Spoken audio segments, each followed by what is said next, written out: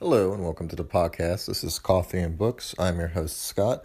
We have a really good book for you today, a great American novel called American Dirt by Jeanine Cummins. It is written as a Grapes of Wrath of Our Time, says Don Winslow. This is a American best-selling novel. This novel came out previously a couple years ago, but is highly relevant today. Oh my gosh, I am so excited to tell you all about this novel. So, where do I even begin? What led me to this book is that I was in a bookstore a long time ago in Nashville, Tennessee. It was called Parnassus Books. And at Parnassus Books, they have this wonderful best-selling selection. And as I was going through, I noticed this book and its cover, which is very beautiful as well. It's white with different doves on it that are blue colored. And it just speaks to me. And so when I saw it, then of course I remembered that I should add it to my to-read list. And basically, after a few years of reading other books, I decided I wanted to take a crack at this one. It's well known. I figured it would bring a lot of creativity out there to all of you. So let's get started. So American Dirt follows the story of Lydia and her son as they travel from Mexico to the United States. They are migrants that are fleeing from gang violence and what is perhaps one of the most well-known notorious murder sprees in the country. She is running away from cartels. She has all different types of dangers, and it talks about a lot about specifically the people she meets along the way and where they've traveled from and why they're all headed north to the United States. And so the backstory behind this is, of course, if you've been paying attention in the news, specifically when President Trump was in office here in the United States, then you would notice that there was a lot of talk about the U.S.-Mexican southern border. Specifically, President Trump was well known for wanting to build a wall across the whole border to prevent illegal migration. But I encourage you all, if you are interested in the history between the United States and Mexico, to research it independently. But Mexico and the United States has a great history of going back across the border multiple times throughout its history. It's very well known, it's very well documented. It is only in more recent history of the United States that it has been stricter and tightened on the guidelines of people crossing the border. So as a result of all of this, we're going to now talk about the story. The story, before I go any further, is entirely fictional. It is based on real people's experiences, but the characters in the novel are completely fictional. The gangs are fictional, the characters that we meet along the way are fictional. It is all described and is not based on one person or group of people, but is rather based on the entire societies as a whole of reasons why people would be fleeing their country. Mexico is considered the most dangerous country for journalists in the world, which I had absolutely zero idea before I read this book. It is very dangerous to be a journalist in Mexico. It's one of the top reasons why people get murdered. Besides the fact that the cartels also have a thriving, drug trade business that goes across the border, they also specialize in dealing with human trafficking, and there's a lot of consequences that we'll see that comes from this. Only things the walls have really done have increased the money and crime that has led to people being smuggled across the border as they become more and more desperate.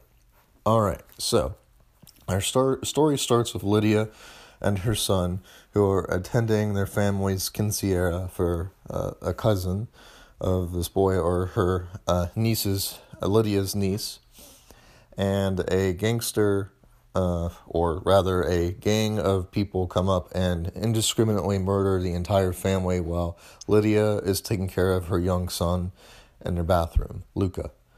So it is by pure chance of luck that they managed to dodge and evade capture from these hardened criminals.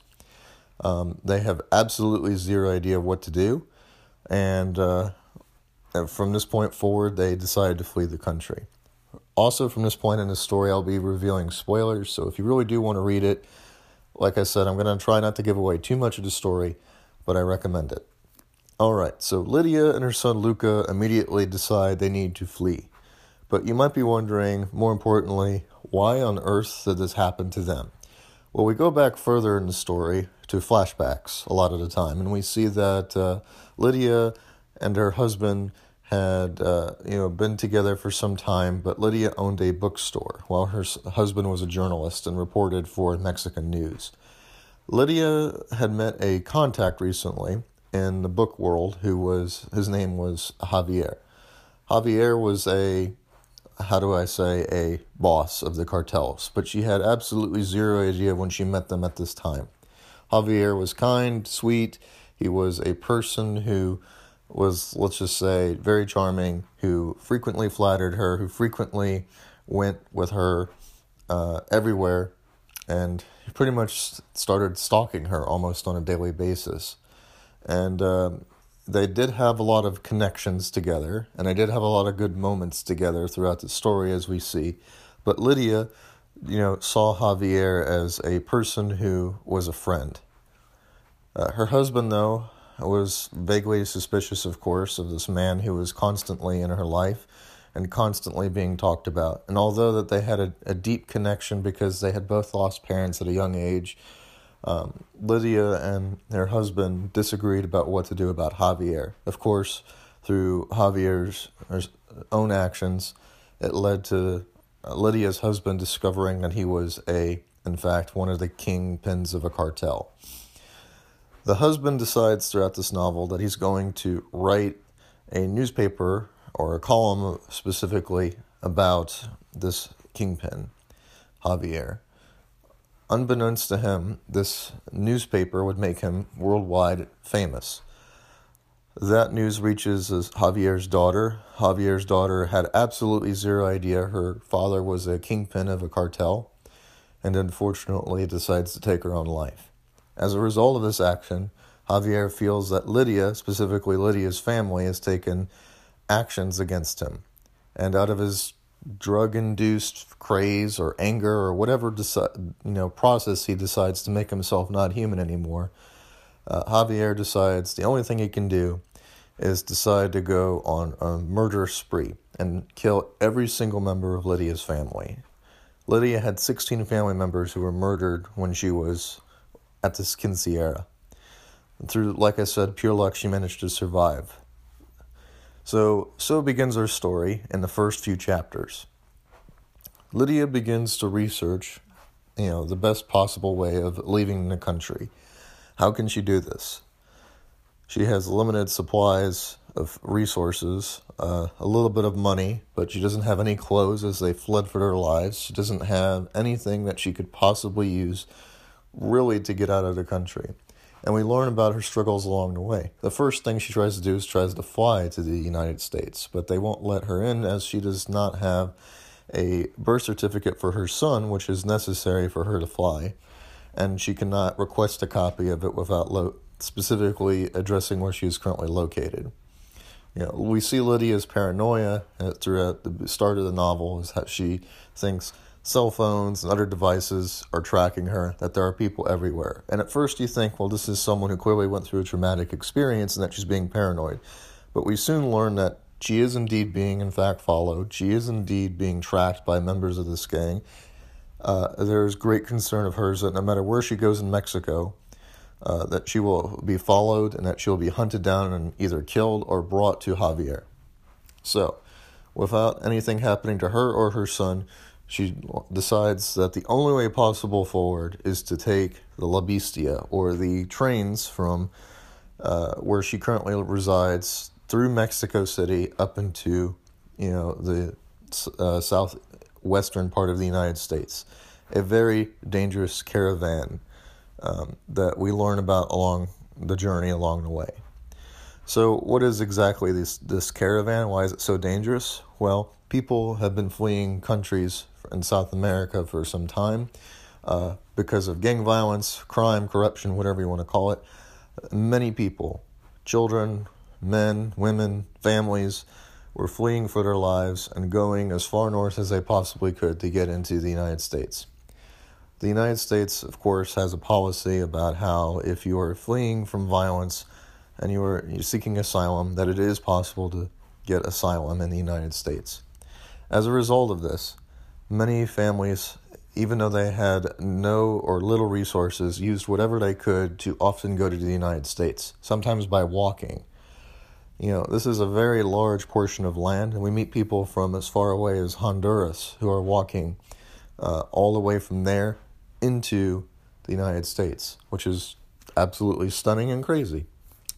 So, as we move forward throughout the novel, we see that she meets other migrants along the way. At first, she disassociates herself as a migrant. She does not want to think of herself as a migrant, but thinks of herself instead as a victim.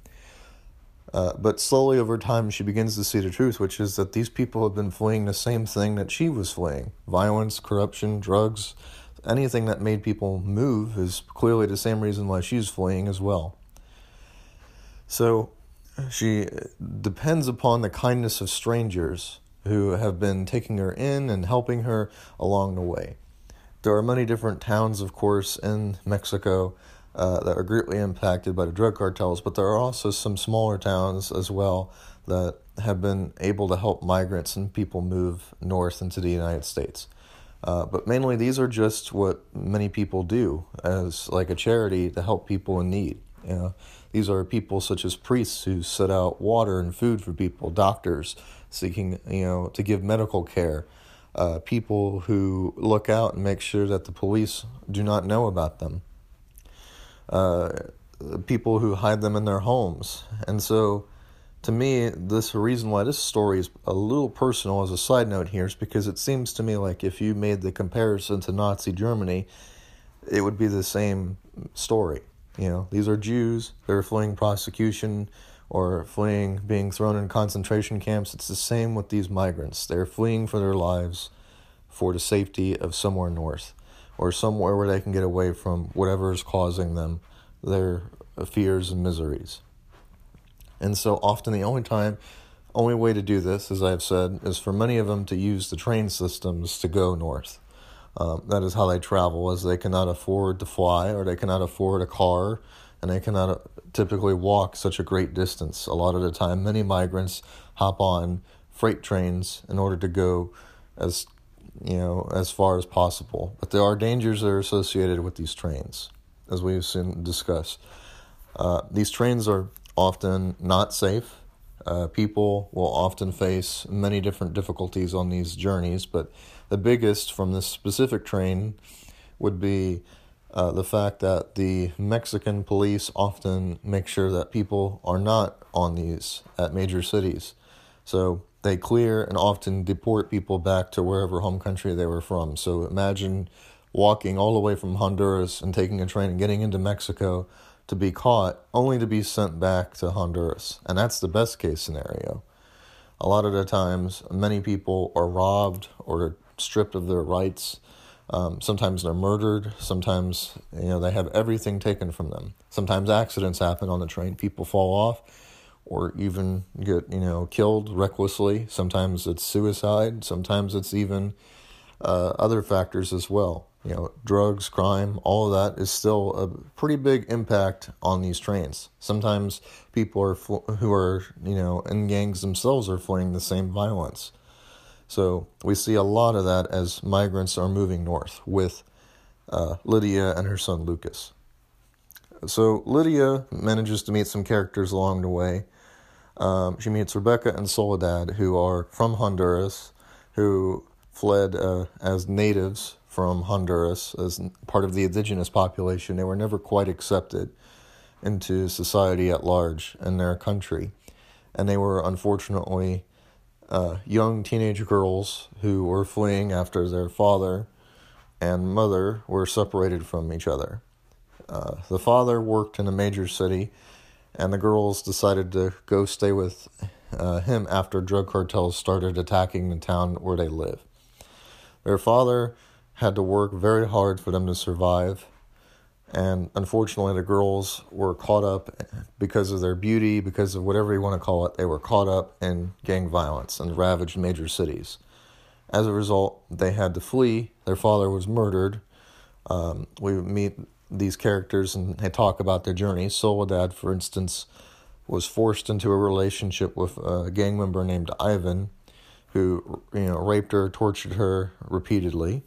And as a result of this, she became pregnant and had to travel while being pregnant, which is very difficult as well. As I've mentioned, many of the times these migrants pass through places and they're often robbed and have little money as well, or food that is robbed from them as well.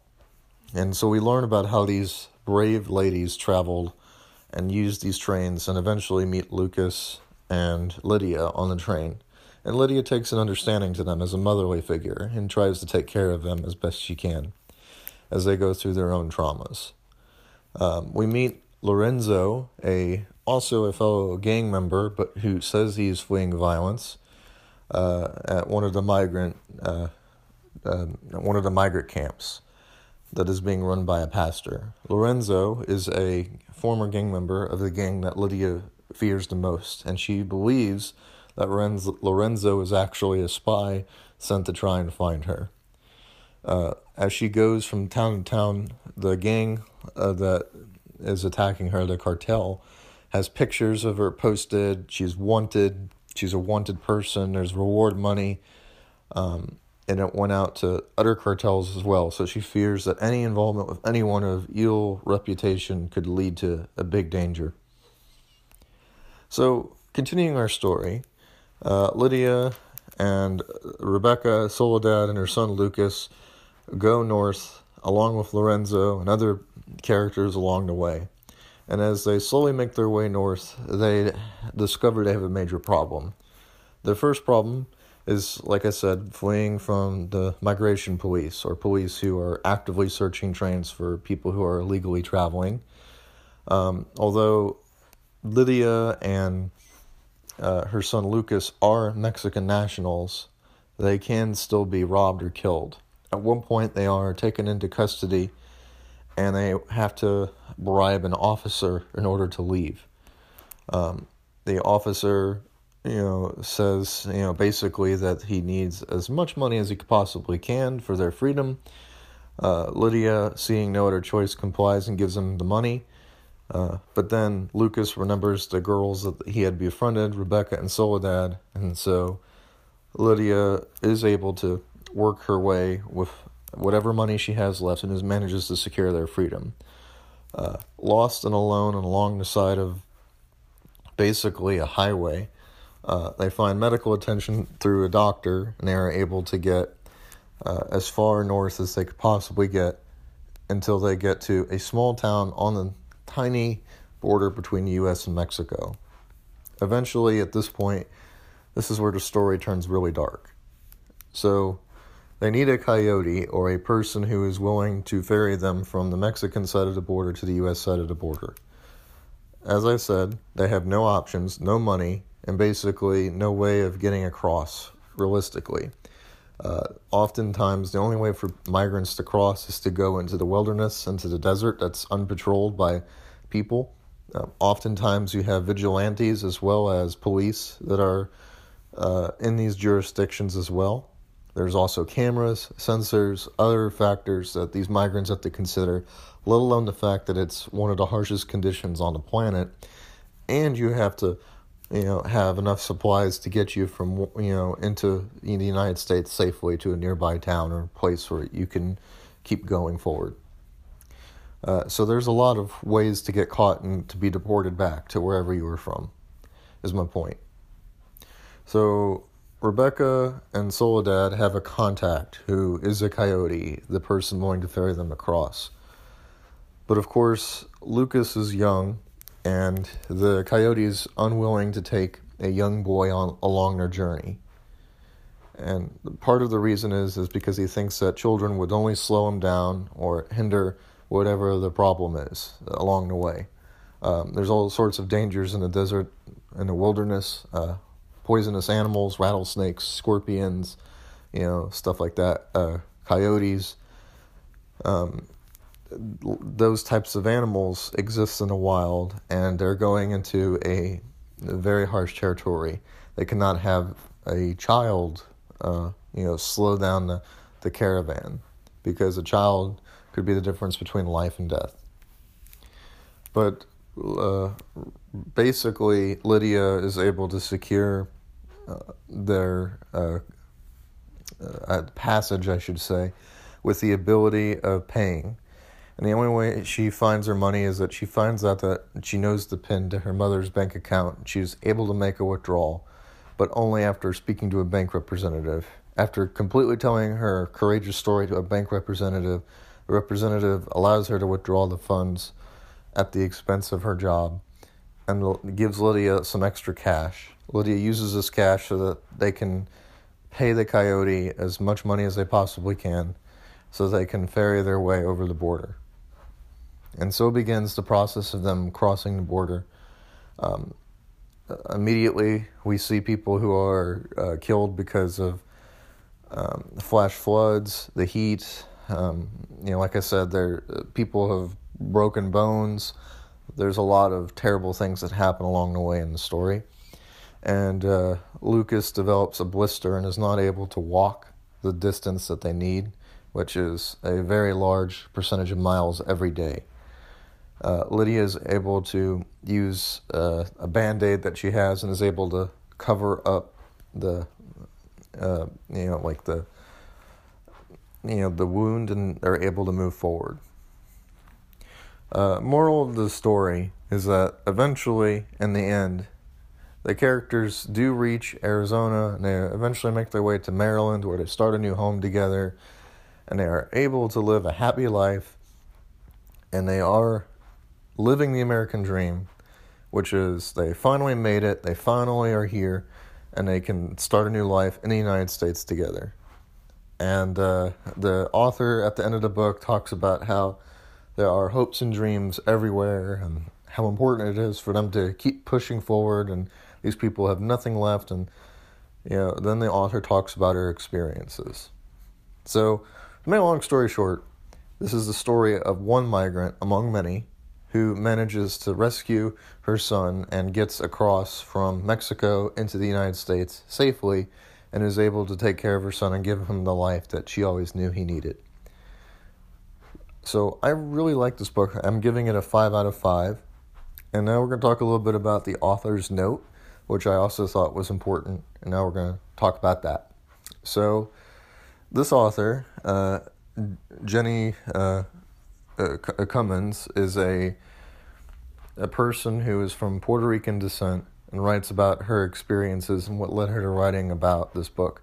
She didn't think that she would be the one to write it, but she had a lot of formative experiences that taught her about this.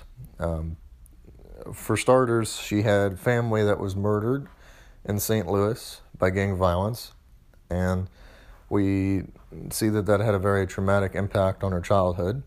We see that as she got older, her grandmother was a very big force and factor, as her grandmother was from Puerto Rico initially. And she always talked about how she didn't feel quite welcome in the United States.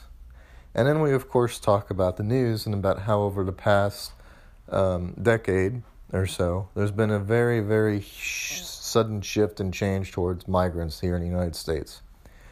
You can feel it. There's always been a little bit of a contention there because many people in the United States are unaware, honestly, of what is happening in other countries, but all they see is the negative side that impacts them.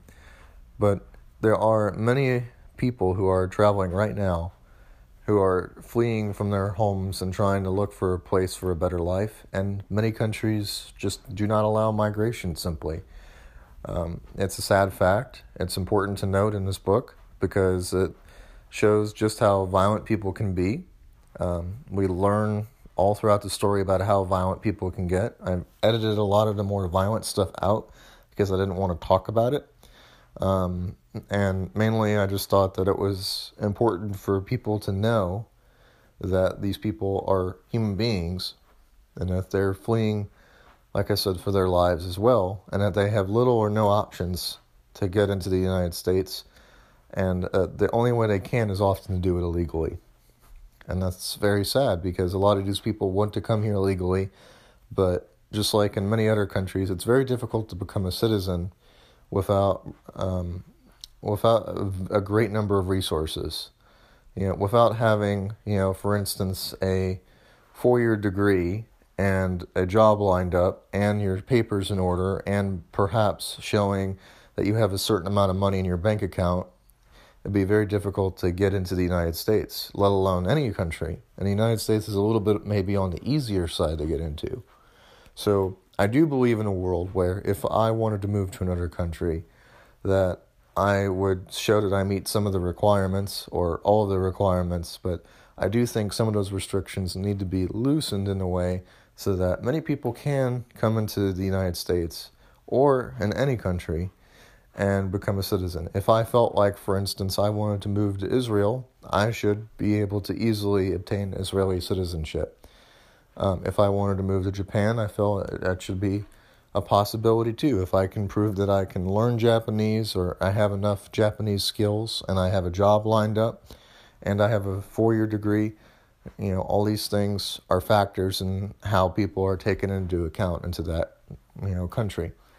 But in particular, like I said, the U.S. faces this growing problem of unrest from its neighbors, and part of that is the United States' fault. The United States has to take accountability for deporting gang members back to countries and causing more and more gang violence.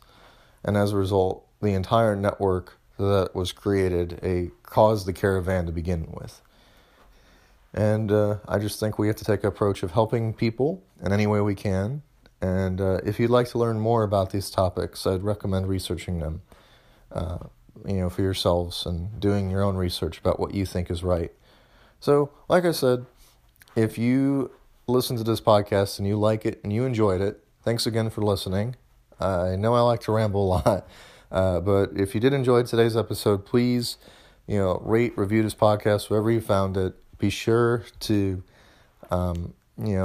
message me. You can email me. My email is scottbernstein16@yahoo.com. I have a Patreon called Coffee and Books as well, if you'd like to support that.